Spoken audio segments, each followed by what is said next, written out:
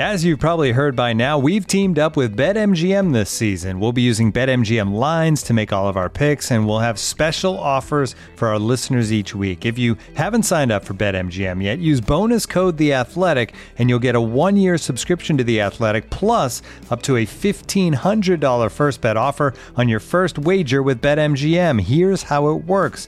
Download the BetMGM app and sign up using bonus code The Athletic.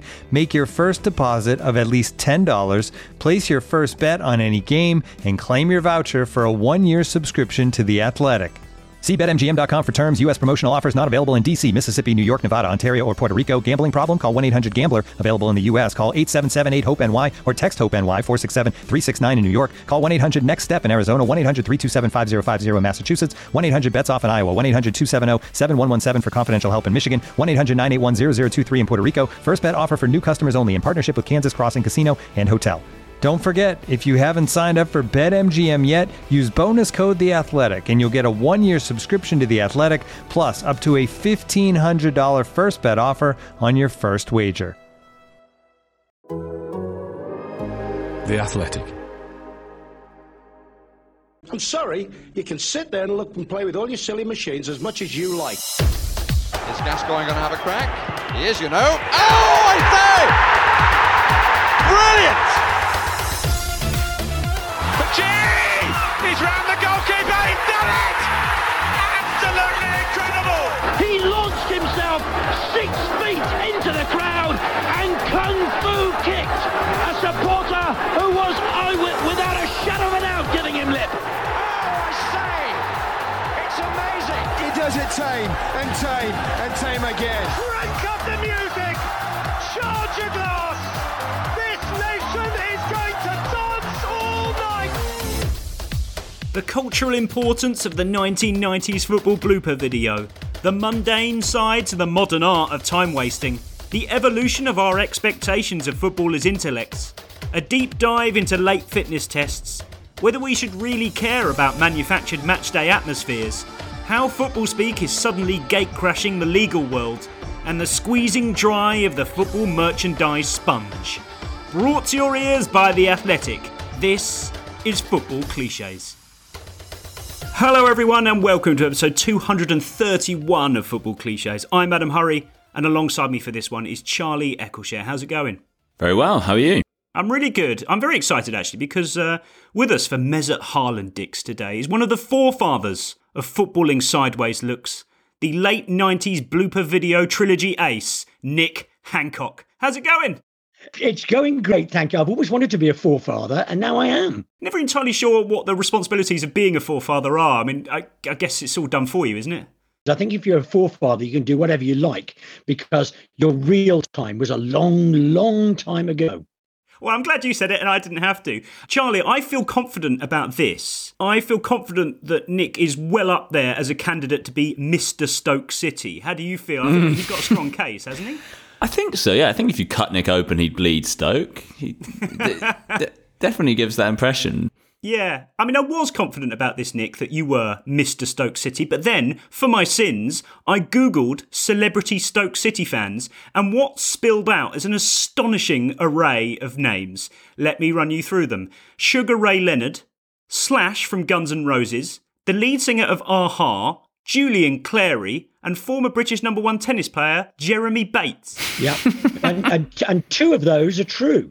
That's a good hit rate, to be fair, for the internet. So where do you sit in that pantheon then? I wouldn't dream to sit in a pantheon such as that. I would serve grapes to those pantheon members. I'm fairly sure Sugar Ray Leonard was one of those. Somebody met Sugar Ray Leonard and said, "Will you say you're a Stoke fan?" Which this happens a lot, does it not? Slash from Guns N' Roses was born in Stoke-on-Trent, so I think they've just presumed that. Jeremy Bates is right. Julian Clary, again, that might have been me actually that did that one.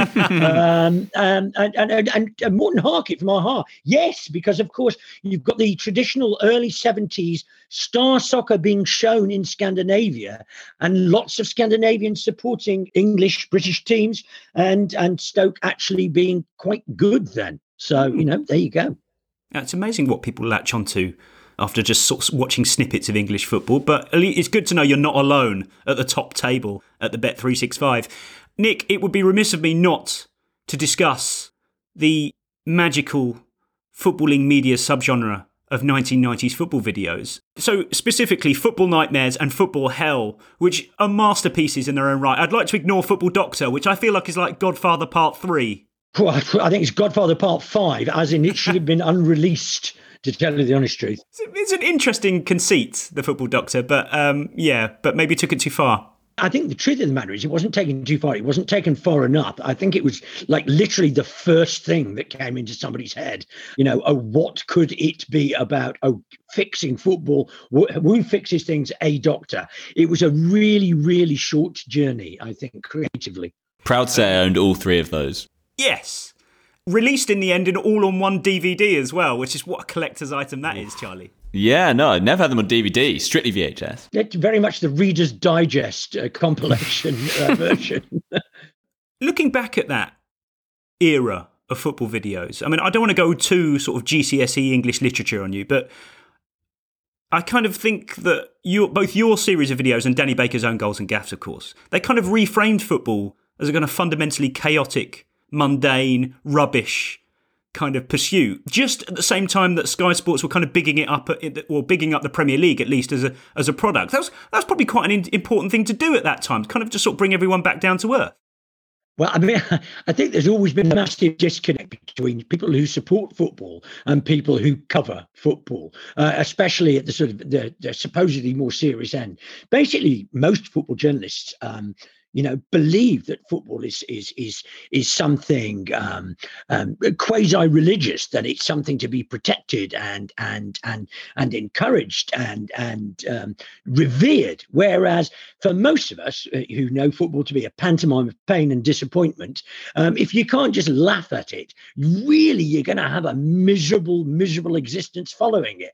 And so, actually, I don't think it was in any way groundbreaking. It was just that is the way most people think about football. It is almost always ludicrous, generally extremely disappointing, and sometimes hilarious. And the moments of beauty and the beautiful game are few and far between, and for many of us, have never been seen. Charlie, I feel increasingly confident that Nick's in the right place at the right time here. Very much so, yes. Yeah. Last point on this, Nick. Did you ever meet Peter Devine? Did your paths ever cross the Lancaster City penalty clown? No, and I can't deny to having some regrets. I would have been in my early 20s, of course, when you just think that anybody older than you is completely indestructible and therefore fair game for having the piss taken out of them. You also live in a world, certainly at that age, going to football, where taking the right out of each other is the only method of communication. And so, you expect people to understand that. I have subsequently learned that sometimes people don't think that way about themselves, that they are basically humorous, pointless, and ridiculous. And you have to be a little careful. I've learned that, but I certainly didn't know it then. I really want to get this off my chest. I think I've been waiting, 20 years or so to get this off my chest with you. It's just one of those kind of weird memories that pop into your head and you think happened, but it turns out nobody else has any record of. And my inexplicable memory is that there was a rumour that you'd moved to Tibet to become a monk. But it's not a rumour that I've heard. Certainly. I don't know why it's in my head. I've got no explanation for it, but I'm convinced I read it somewhere. I don't know where. Well, I've got to say that, I have slight Raynaud's, which is the feeling of extreme cold in your fingers. No, never crossed my mind. Interesting. Charlie, Nick Hancock couldn't do it on a cold, high-altitude night in Tibet. Now we know. We've talked a little bit about Nick's 1990s oeuvre when it comes to football, but there are some lesser-known football works of yours, Nick, that I became suddenly very fascinated by, including 1998 documentary The Outsiders, in which you followed the Iranian national team to the World Cup in France. Now, I watched the whole thing. It's absolutely sensational, and very much of its time. You couldn't do that now, pretty much with any national team, because you wouldn't be able to get anywhere close to them. But there's a kind of hint of Graham Taylor impossible job about it. But this bit is my favourite bit.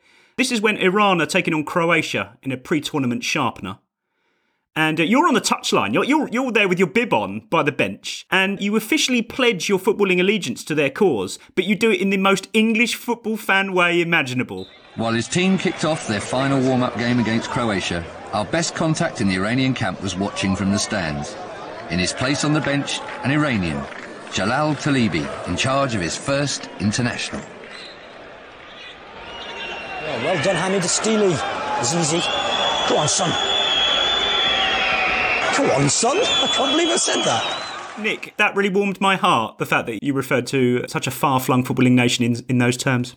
Yeah, well, do you know what? It was a really, really fascinating thing to do. And, the access was ridiculous because they didn't really know what access they couldn't give us. I loved it. It was absolutely fascinating. And of course, they went on to beat the US in France, which was brilliant. And you couldn't help just getting involved. And it may well have been my favourite footballing experience outside of watching Stoke. Yeah, definitely. I like the idea, Adam, that you said, and I actually watched all of it. I hope you often have guests on where you go, I struggled through 10 minutes, but had no intention of watching all of it, but did struggle through. Not only that, Nick, I watched all of it, and I nearly watched the entire episode of you taking a rail journey across Cuba in 1999, but I drew the line at that. Yeah, very little football in that. Very little football in that. Charlie, we are blessed in some ways for this episode, because this is the first guest on Mesut Haaland-Dix, or indeed on Football Clichés in its entirety, who exist on the Mount Rushmore of late 1990s UK celebrity culture, which is that Daily Mirror front page about Manchester United not participating in the FA Cup in 1999-2000. Let me just recap some of the... I always thought it would be Darren Day. I don't think I could stomach Darren Day, but Ian Botham, Tony Blair, Caprice... Trevor Brooking would be in with a good shout, Charlie. Some heavy... It's such an amazing snapshot of that time. Vinnie Jones, I think, as well. Yeah, Vinnie Jones could have been a goer. That could have been true. But no, indeed, it is Nick Hancock. And the quote, Nick, that was attributed to you to sum up your feelings about Manchester United not participating in the grand old FA Cup in 1999... This leaves a nasty taste in the mouth. Come on. I thought you'd be a lot more wry about it than that. Well, I think they may well have just lifted the quote from almost anywhere. I'm forever saying that things leave a nasty taste in the mouth. You must have said something about it yesterday on social media or something, and somebody sent it to me, and I thought, I don't remember that at all. What the hell is that about?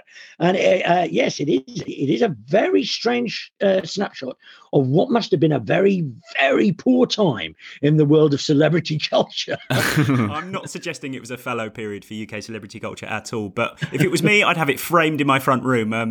Maybe you've got other stuff, I don't know. Before we get stuck into Mesut Haaland-Dix, I want to run us through a little brief adjudication panel, because there are some topical matters that I want to discuss. Charlie, Jamaica have revealed their new kit.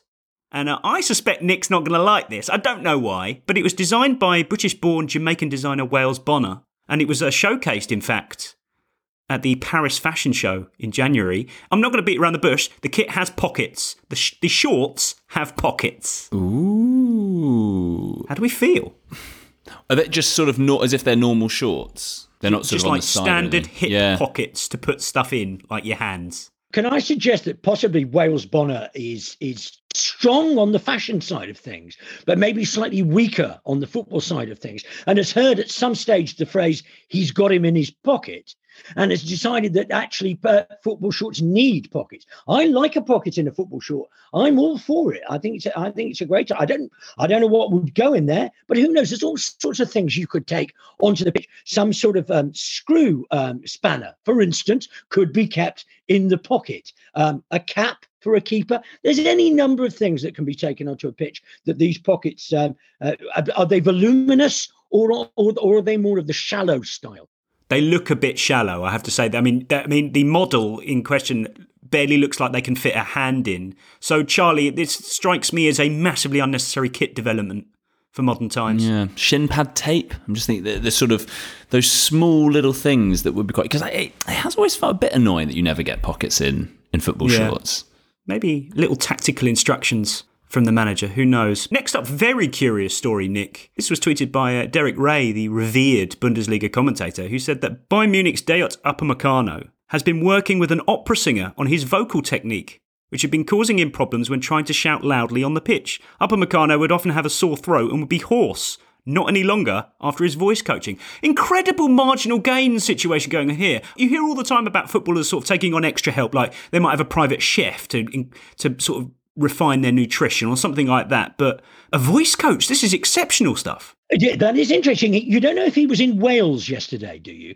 Because I did read a story about a mountain rescue team being called out and finally found the person who was screaming what they thought was for help. And when they found him, he said, "Oh, no, I'm just practicing my shouting." Wow. Which I thought was a great thing to do, to go on your own up a man, think, you know what, now's the time. If I'm going to practice my shouting ever, now is the time to do it. Not enough snow for the avalanche, nobody around to be upset. Who'd have thought mountain rescue team are going to turn up? It may well have been him. In terms of Upamecano's career aspirations, this feels like too desperate an attempt to get into an athletic long read to me. That little detail. Yeah, or an attempt to, like with many of these things, is it just an attempt to piss off the proper football men? Because they're not going to like that, you feel. Yeah. Kesey won't like that, that's for sure. Finally, for the adjudication panel today, this came from Berkshire Blade, who was watching Sheffield United edging past Wrexham in their FA Cup replay on Tuesday night. Here's Anel Ahmedhodzic opening the scoring for Sheffield United and eliciting a never-before-heard net noise.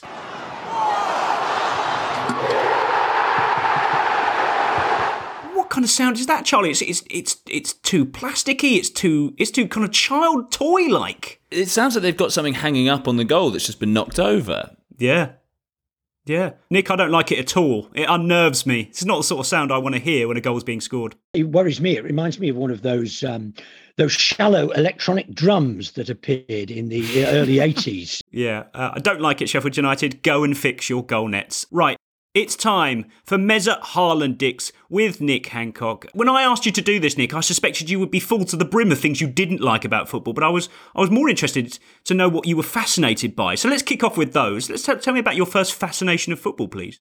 In terms of time, it's not my first fascination. It's my current first fascination. And I have to say that I found this very difficult because I find that the things that fascinate me and irritate me are often the same thing. And, within a moment can change from one to the other. I think that what I've chosen is what I've decided to describe as the creeping emergence of timeout. Timeout is a thing that apparently exists in some American sports where people can go in and just stop the game for no good reason, to have some sort of secret conversation or to pat someone on the back, etc., etc., etc. Now, I would suggest that many have dreamt of becoming a professional footballer, and they will often talk about how wonderful it is to be doing the job that you love. And so I wonder, and this may be more prevalent in the Championship than the Premiership, why they seem so keen to stop playing at every fucking possibility they can get. I cannot tell you how stop, not really stop again, and stop, then again games are in the Championship. It drives me mad. But the reason I quite like it is because they're so bad at it. The tricks that they pull are so awful. And it reminds me, I imagine many of your listeners will have, as indeed I did, gone to school. Now, if you remember when you were at school, and I was a teacher as well, there was an unwritten law, which was that you go into class and it is the job of the pupils to do as little learning as possible. It seems to be much the same in professional football these days, that their job is to play as little football as possible. And so, and I used to quite enjoy that game because everybody knew what was going on in school. As a teacher, when you say, right, we're going to start reading at the... No, sir, we haven't reached that bit yet, sir. Sir, that bit isn't in the book. Or, Kidwell's only got one shoe on. Or the window's broken, sir, and I'm worried it's going to fall and blind me. And all of that sort of thing. And you get exactly the same in football. Any possible excuse to stop playing seems to be the end route for all players to move towards. It's like for them, if they were like us, if you have a job in an office and you hate it, okay, you go to the bog to read the paper. Football games are full of players going to the bog to read the paper. You are delighted if there's a fire alarm. Football games are full of fire alarms. Everybody, thank God, hey, we'll all have a little bit of a wander around. We'll take our times getting started again. We'll talk about the fire alarm. We know it isn't a real fire, but that doesn't matter. Everyone still has to leave the building. Great. We're not doing the thing we're being paid for. A very interesting point in there, Charlie, was Nick's theory that footballers aren't very good at this sort of thing. And I, to an extent, I kind of sympathise with this because time wasting in its most modern cynical form is quite a new art. So, and it clearly takes a certain type of footballer, a certain type of personality to try and get away with it. And a very good scenario I'm thinking of is when a goalkeeper shifts a goal kick from one side of the 6-yard box to the other. That takes serious balls, and especially if you're doing it in front of like an away end or something. That takes serious nuts, doesn't it? Yeah, there must be I think there are a lot of players who do look quite uncomfortable. They're being asked to do these dark arts that don't come naturally to them. And it's sort of de rigueur, and you have to do it, but you're kind of like, I wish I didn't, because I am going to get an absolute pasting for doing this. I mean, I love, Nick, your time wasting at school is so pertinent, because I remember at primary school, a friend of mine literally describe it, he would come up with strategies to waste time, and he'd use that terminology. And I was like, that feels a little cynical. If it's sort of like, if you're just doing it off the cuff. But he would go into lessons and be like, yeah, that should eat up half an hour. It's like, what a way to have our education. There was a boy at our primary school who could wet himself just by thinking about it.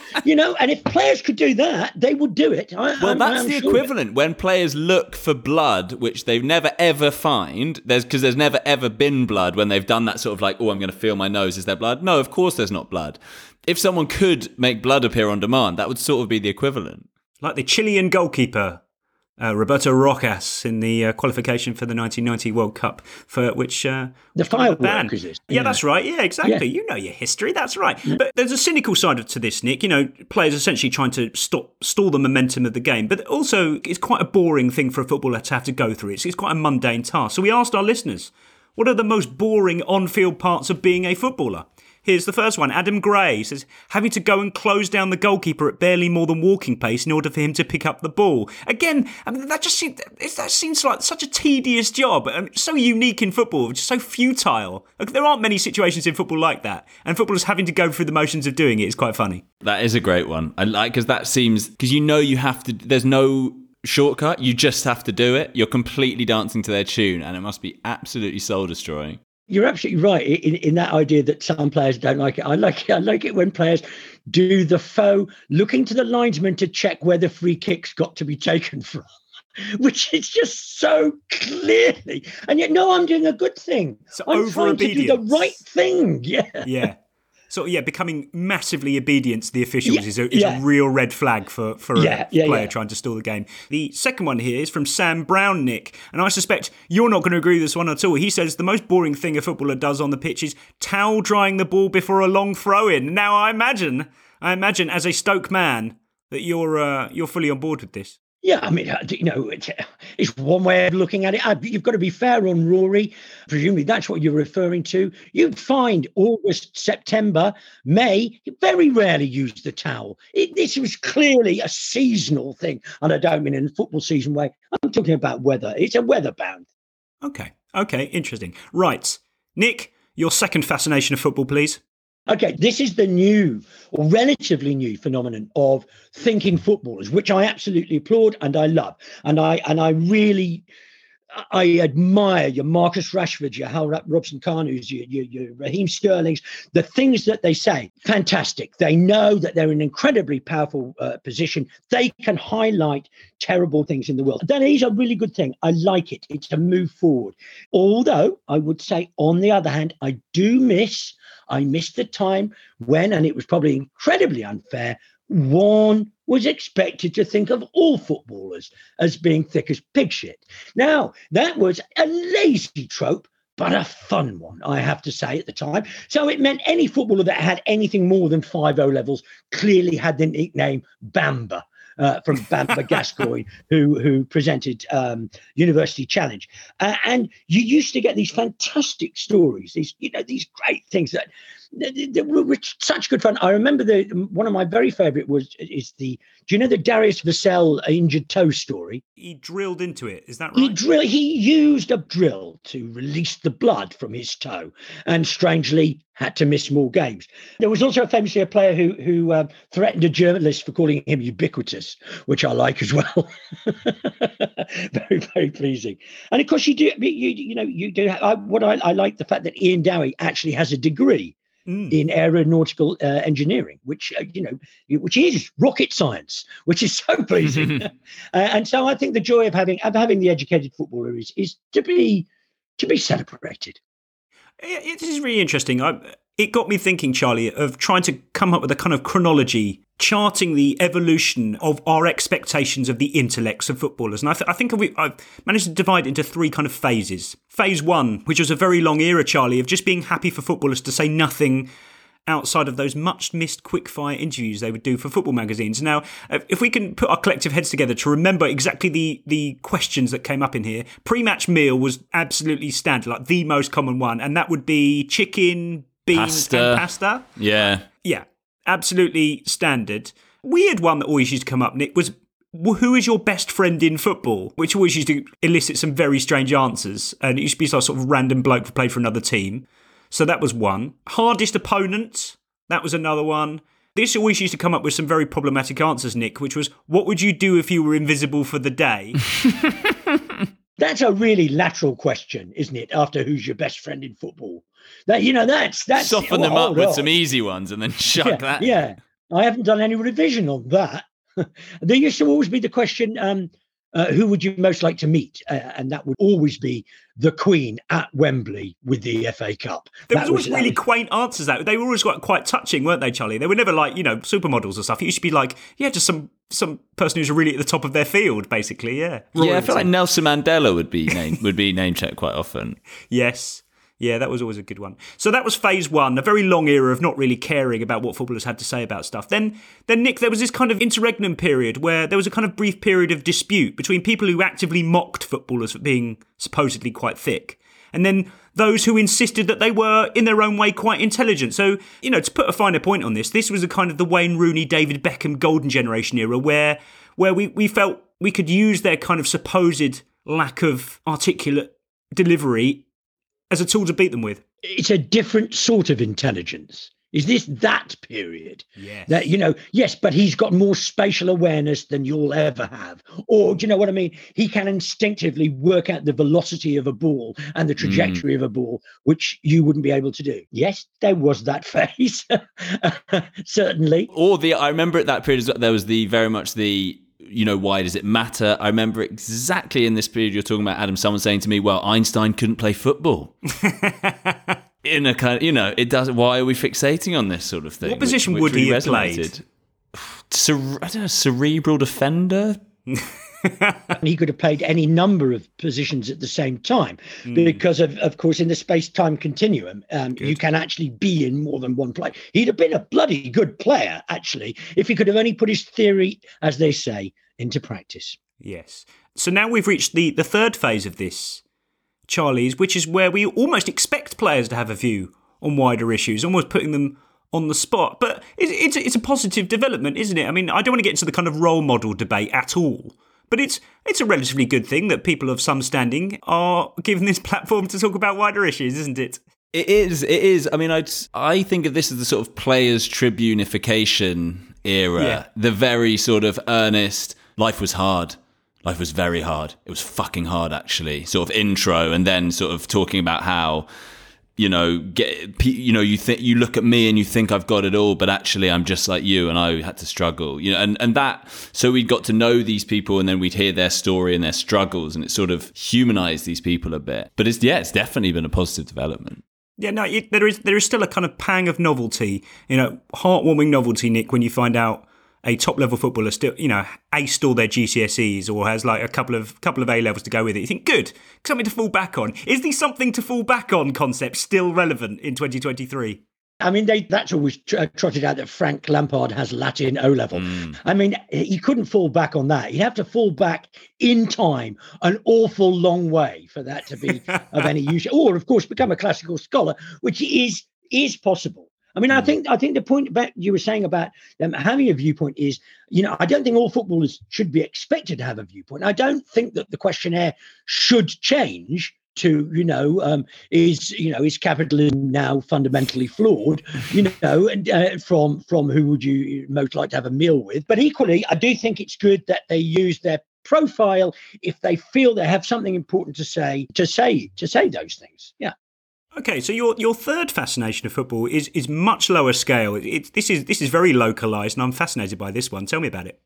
Okay, well, this comes from, I think my first ever away game would have been in the early 70s away at Arsenal, and just down from Euston, there's a hotel called the Russell Hotel in Russell Square. It isn't called that anymore. Isn't there anymore, as they say when you reach a certain age. As was, as they say in Stoke, the Russell Hotel as was. Anyway, we were wandering down and we saw some of the Stoke players crossing the road, and we thought, that's amazing.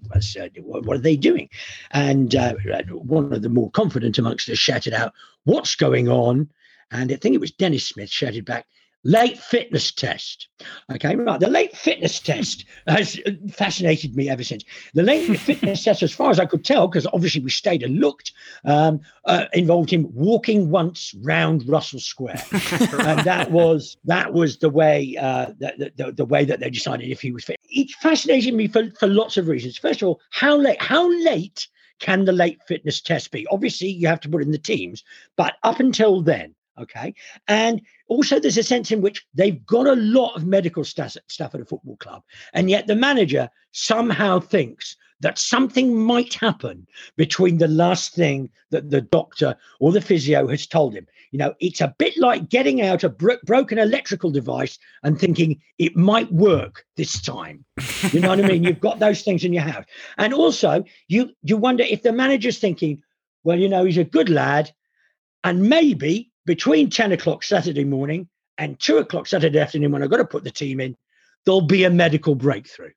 There'll be some sort of medical breakthrough that will allow his broken leg to be fixed. Very briefly, the other thing is, as one of life's substitutes, I always felt terrible for the player who would have come in for the player given the late fitness test, especially when managers say things like, we're going to give him every chance. I'd rather have a half-fit Bishton than no Bishton at all. And you think, for me, as one of life's eternal substitutes, you're thinking, that's not very nice at all. That's rather heartbreaking. That's divisive. That could hurt a sensitive person, okay? So that's one of the other things. The other things were, I think in the early 70s, mostly a late fitness test meant, were you still pissed? Were you still pissed from the night before? But finally, I think, I don't know why the clubs don't use this, and this is my final thing on it, okay? There is a long established situation for deciding whether somebody is fit to play football. Clubs don't use it. I don't know why. It's worked for hundreds of years. You ask the player's mum, okay? The player's mum can decide. If you're at home, the player's mum can send a note saying, look, he's really not very well at all. He's really not very well at all. And if you're away, the player's mum can come in. The manager playing the role of the father will be saying, well, can he play? Can he play? The player's mum will say, well, let's see how he gets on with his breakfast, that sort of thing. And then maybe at the 11th hour, she's going to go in. She's going to say, look, I'm really sorry, but frankly, if he's not fit enough to tidy his room, he's not fit enough to play football. And that, to me, nobody could argue with that, could they? Nobody could argue because it's established.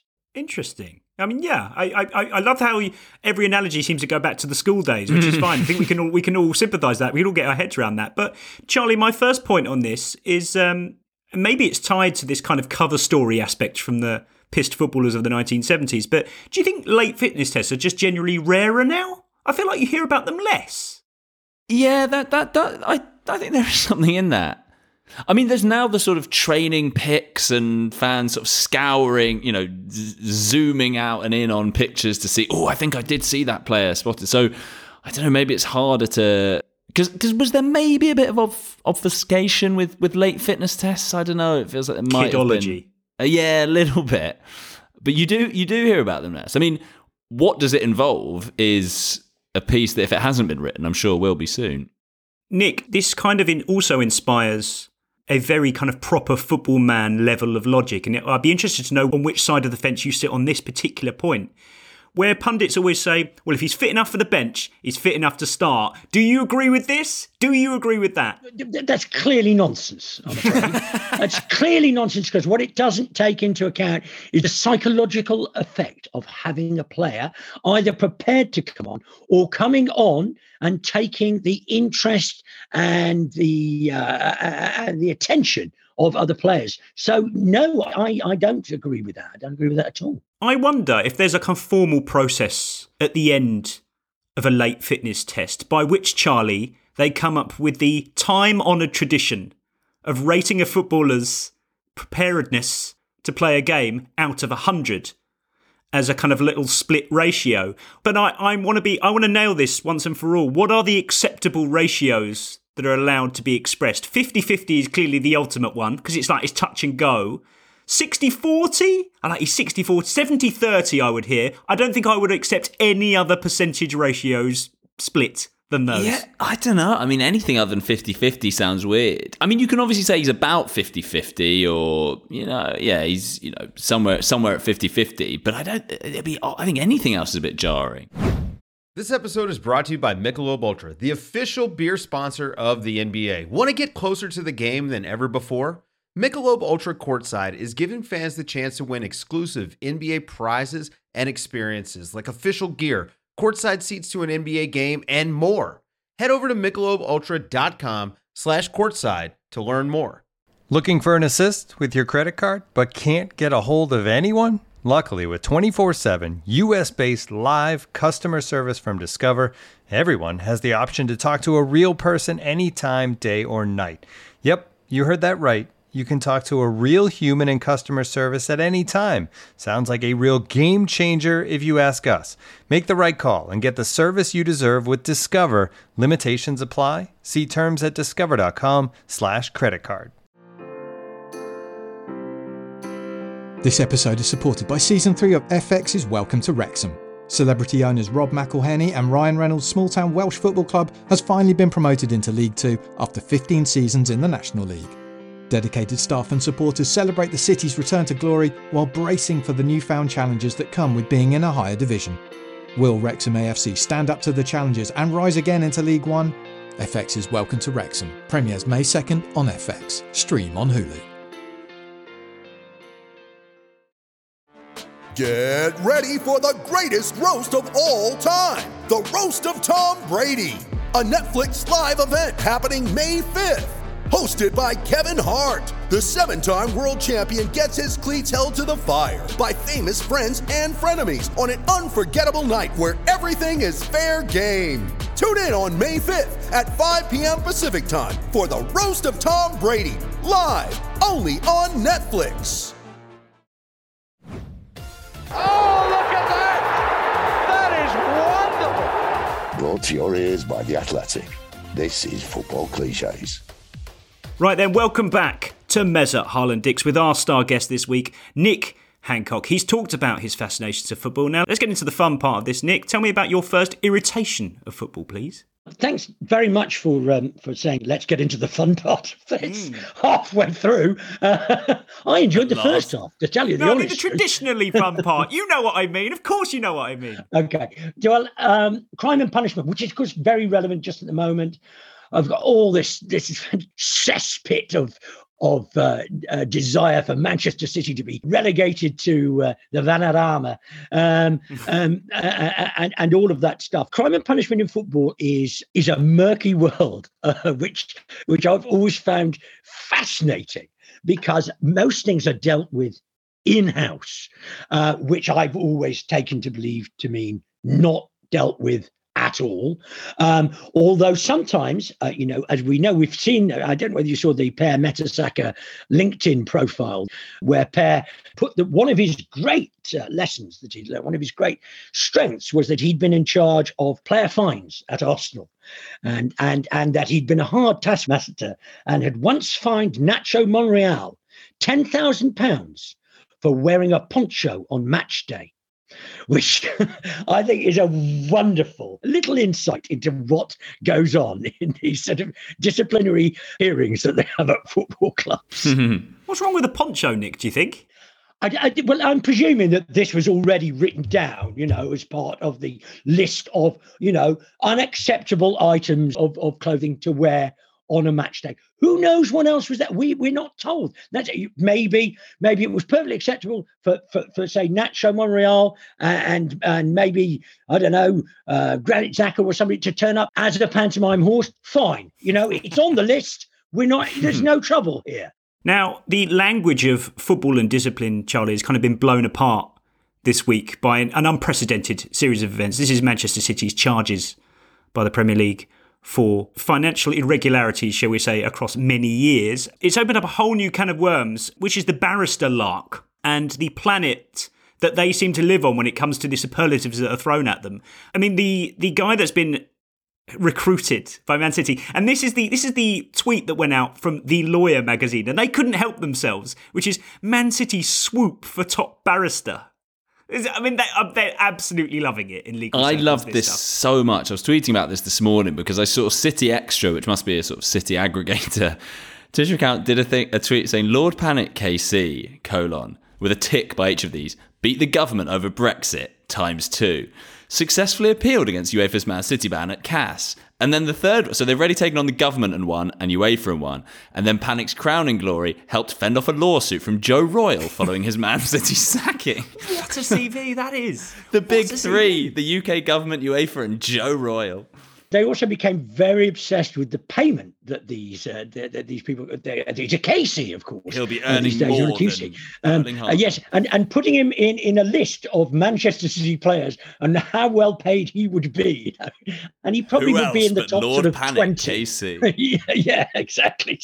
So I went on to the Blackstone Chambers website, the legal firm that he practices for. God knows how it works. The reel of testimonials for this guy and his legal skills are absolutely astonishing. It takes kind of football speak, ramps it up by about 150%. Let me just talk you through some of these. The leading light in the civil liberties and human rights world for over 20 years, they said.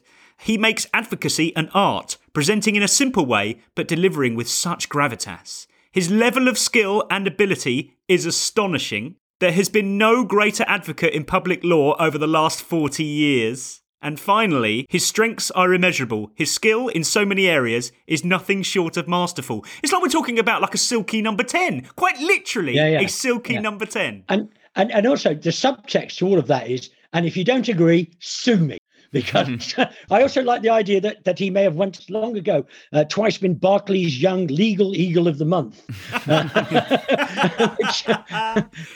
Just prodigiously talented. I don't know if you've made that up. I did. I just made it up. Yes, that is fantastic. So. But Charlie, these are in-demand people in the same way that, top-level strikers might be. I guess they have to be kind of bigged up in this kind of way. Yeah, I just love where will this crossover end? I love the idea of City fans refreshing flight radar, tracking Lord Panic KC's movements, or how when new signings, their sort of Instagram pictures are analysed and they're like, oh, but that's a UK plug in the bottom left-hand corner. Sort of looking at Lord Panic and being like, he's near you can see the High Court in the background of that picture. So just so much opportunity for crossover. Yeah, there'll be people in pubs going, yeah, well, he's good. Yeah, he's good. Criminal law. Bloody magnificent. But in a case like this, you don't want somebody, you want like for like, mate. You want someone who's strong on torts, not civil. Tort, mate. The idea that people would be discussing his legal credentials in the pub is so alluring to me. I can't describe it. It can't be that far off. I mean, the way fandom's going, I really,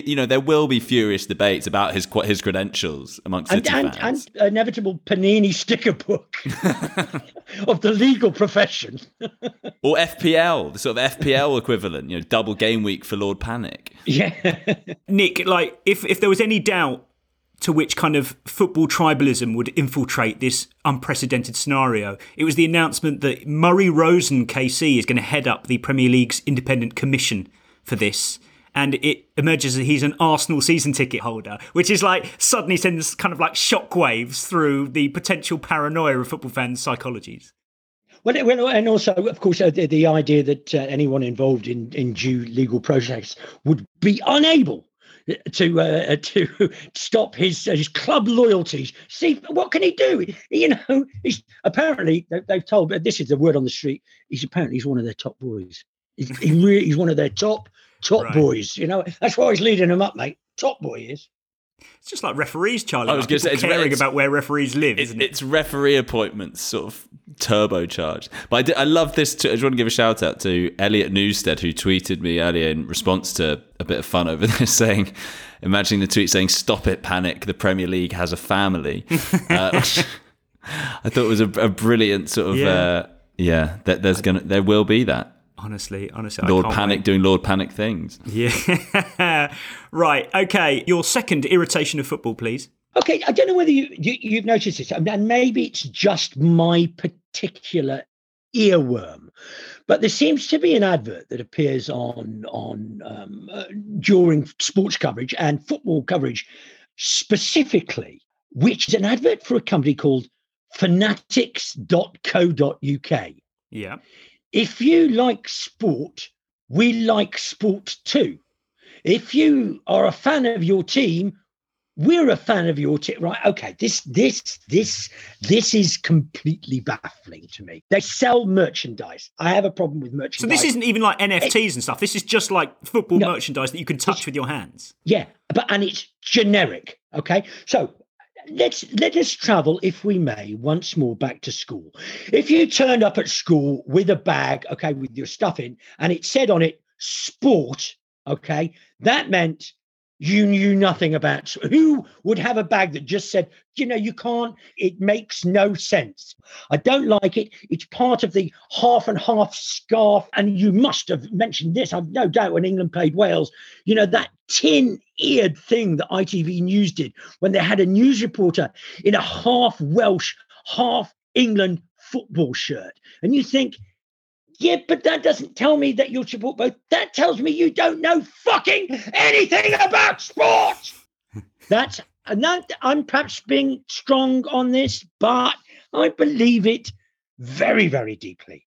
Very, very deeply. Obviously, you're not the first person to express their disgust at the creeping art form of half and half scarves, etc. Charlie, I am interested in kind of the assumptions that are made about merchandise and just how important they are to people. And it reared its ugly head this week in a sort of fleeting little culture war moment where someone tweeted, "Football tops over a hoodie need to be a criminal offence in 2023. How many layers of clothing do you think it's acceptable to wear a football shirt over in order to demonstrate that you support a certain team? It depends, though. I mean, is that if you're going to a game and you're doing it for purely temperature reasons? Yeah, I think there's sort of some justification to that. No, I'd say hoodie is just about acceptable. I don't think I particularly agree with that point of view. But would you could you countenance the idea of saying like wearing like an XXL shirt over the top of like a puffer jacket? Like, no, is that taking your display of merchandise too far? Yeah, I think it would just be too uncomfortable. That would look apart from anything else. Yeah.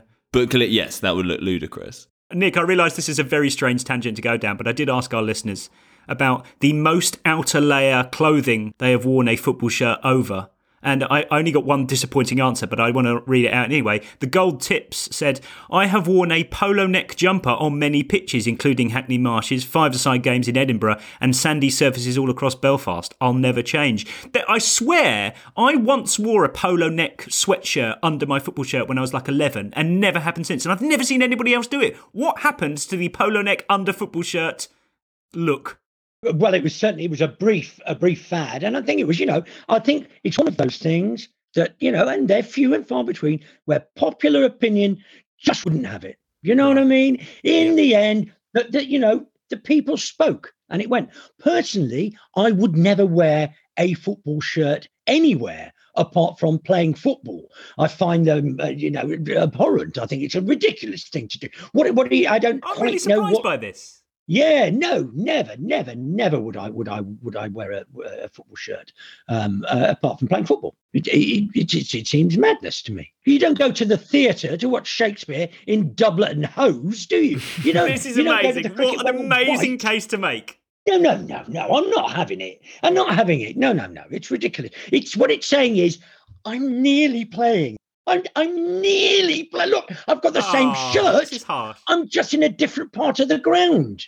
This is particularly harsh, seeing as barely an hour ago I was watching a 1999 documentary of you walking through a market in Tehran wearing an Iran shirt. Yeah, but having bought it at the shirt makers as part of the programme, to be fair. And I wasn't at a game, I was at a market in Tehran.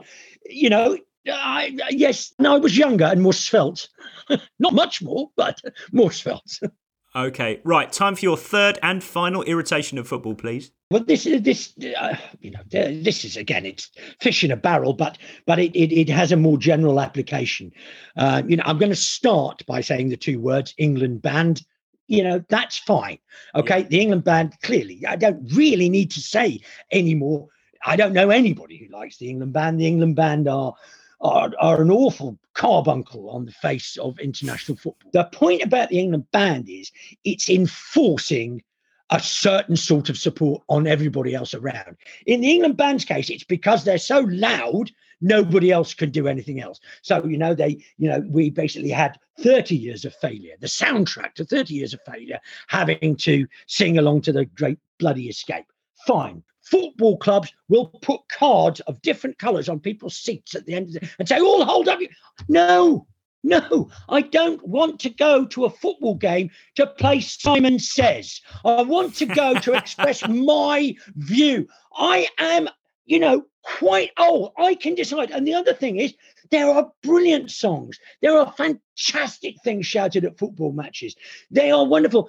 But the point is, they happen organically. They can't be foisted upon you by some group of a think tank somewhere or some group of people who've once been to a pub so they know what it's like to be a fucking football supporter. All right? You get great songs, wonderful songs. I mean, other clubs, not just my club. I remember a friend telling me about going to see Sheffield United play Manchester City, and Sheffield United fans are singing, "We hate Wednesday, we hate Wednesday," and the Man City fans sang, "We hate Saturday, and we hate Saturday." Good. Man City, that was the old Man City. There would be nobody in a club that would say, "I tell you what, it'd be a good song if we slagged off our own team." That won't happen. Okay? This is organic stuff. Got it. My first point on this then, Charlie, is I realise that manufactured atmosphere is quite a widespread kind of bugbear at the moment, and it has been for probably a good 10 years or so. But at its core, it's quite well-intentioned, isn't it? Is it that cynical an exercise? Yeah, I mean, I completely agree with Nick. I think that the sort of improvisation of chance is one of the great things about football. I suppose you would say, if you're being generous, it tends to happen at places where maybe the atmosphere is lacking and it's a sort of, last-ditch attempt to inject something. I can't imagine it happening at a ground where there's already a good atmosphere. In preparing for this podcast, Nick, you mentioned the kind of concertina-shaped kind of clappers, the cardboard clappers that some fans dish out. Now, in defence of those, of sorts, aren't they kind of just like the spiritual successor to the ancient kind of football rattle, which to me, looking back, seems like the most impractical thing to bring to a football ground of all time? So, I mean, if you're going to get nostalgic about that, maybe, then surely you've got to embrace the concertinaed clapper. Yeah, but the concertinaed clapper, as provided by the club, is a completely different animal altogether. The homemade rattle, A ludicrous device. A ludicrous device. Did you ever have one? No, I never had a rattle. I'm probably I've been at games where there were rattles. I'm old enough to remember that, certainly. Nick, dare I ask, where do you stand on goal music? I don't even know if we do. I've never noticed it. I don't know if they do it. It doesn't impinge. I'm in the moment if a goal's scored. They may do it at Stoke, they may not. I have no idea. I don't know. Clearly, I don't approve, but... I would have hoped so. But Charlie, when it comes to goal music, are we beyond caring /help about this now. It happens. There's nothing we can do about it. Maybe. I mean, it does feel... It was something feel people... as too bob as it used to. Yeah, and people did feel really strongly about it for a while, didn't they? I think there's either now weary resignation or people have successfully driven it out of their clubs. And how does goal music work with VAR? Do they put the countdown clock on while they're waiting before playing the goal music? Because it seems self-defeating if you're going to have a VAR review after playing the goal music, because then the goal music is no longer the goal music, because it might not be a goal. They should give the goal music duties to the VAR like a DJ. Streamline the process. David Coote pressing play. David Coote on the decks. David Coote, B2B, Jared Gillett. That would be great. We asked our listeners for other kind of ludicrous ways that clubs have tried to boost their matchday atmosphere, and some mundane ways as well. Malcolm Harlan says Reading once experimented with giving out rumble sticks. These are inflatable sticks that bang together to make noise to boost atmosphere. Tried it once and never seen again. It's quite a Reading thing to do, I'm feel safe to say. Charlie, Nick was talking about how this sort of thing should be organic and it shouldn't be too manufactured, and there should be an element of kind of choice about this. Maybe this sits somewhere in between. This is from the Puro Purid podcast, who says, children playing six-a-side on the pitch at half-time. It backfired spectacularly at Upton Park during an especially bad West Ham season when one of the kids missed a penalty and the away fans started singing, "That's why you're going down." This is where it should be. This is exactly where it should be. That's the sweet spot of all of this. Arranged hilarity. That's amazing, yeah. Absolutely love that.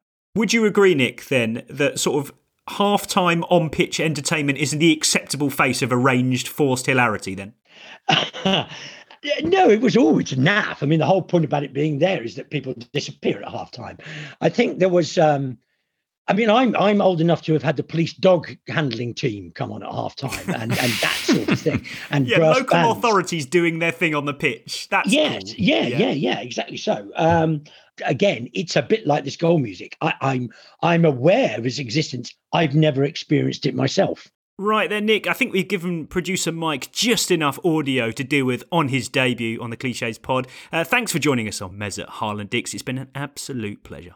I've really enjoyed it. Thank you very much. Interested to know, you have your own football podcast. It's the famous Sloping Pitch. It isn't just me. It's myself and Chris England. And we have great fun doing it. So, I don't know whether people enjoy listening to it, but they're welcome to.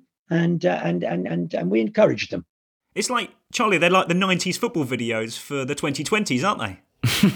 Exactly that. Exactly that. Nick, thanks very much again. It's been a pleasure. Thank you both very much. Thank you. Cheers to you, Charlie. Thank you. Thanks so much, Nick. Thanks for everyone for listening, and we'll be back on Tuesday. The Athletic.